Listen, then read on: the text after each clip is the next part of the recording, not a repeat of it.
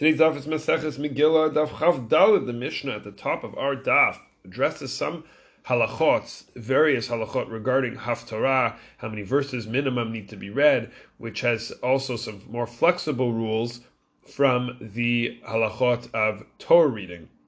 In particular, when it comes to skipping from section to section, and even if the two sections, the Gemara points out, happen to be on different topics. What we don't find, however, in these discussions is what actually is the source of reading Haftarah. Where does it come from? What's the origins of it? Why do we do it?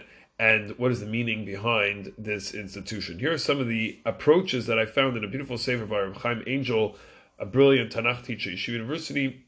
He says the most popular approach that's quoted very widely is that the Haftarah began during the reign of Antiochus, the Hanukkah story, when there was a ban on Torah study. So the idea was, instead of Torah study, the Jewish people would study and learn from the Haftarah, a related piece of Navi that was somehow connected to the Parsha of the week. The problem with this explanation is, why would Antiochus be okay with Navi, just not with Torah? He even really would know the difference.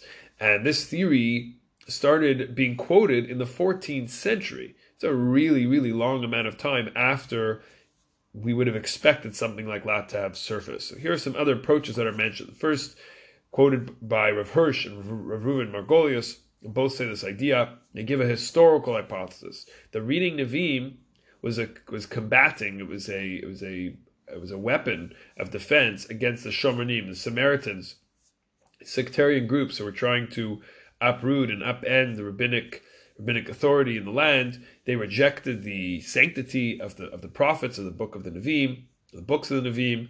The problem is, the hole in this argument is that we have Haftarot that are from the book of Yeshua, which even the book of Yeshua is sort of attached to the 5 books of the Torah, and it has sanctity even according to those Samaritans, that group which rejected the other sanctity of the other books. The second idea from Tosfot ben Yechiel has a general learning hypothesis that the Haftarah was all about this. Its institution was all about increasing Torah study, increasing Talmud Torah.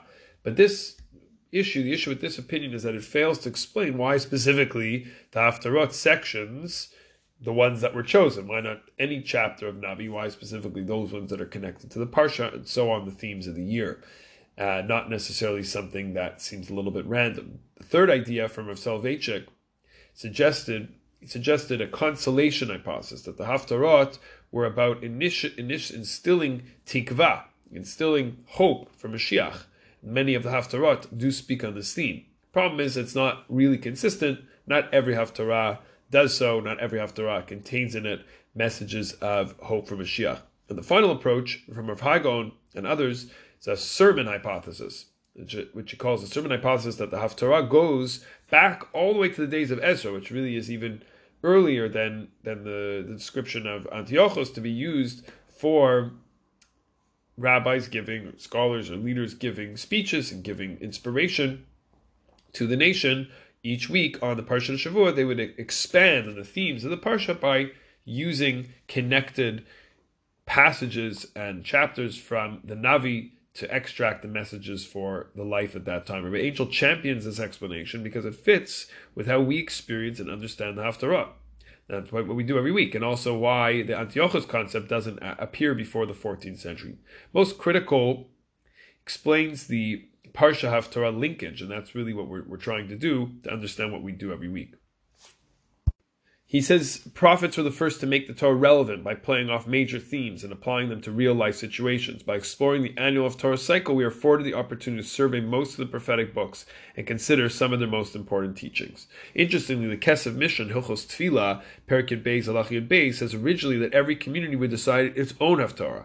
But this obviously changed over time to have a more set series, even if there are some differences, Ashkenazim and Sfaradim and so on. For us, perhaps, Haftarah doesn't get enough attention compared to learning Parsha Shavua, but maybe our daf today can inspire us to take a few extra minutes on each Shabbos to appreciate the voice of the prophets for our everyday lives. They are talking to us in the here and now.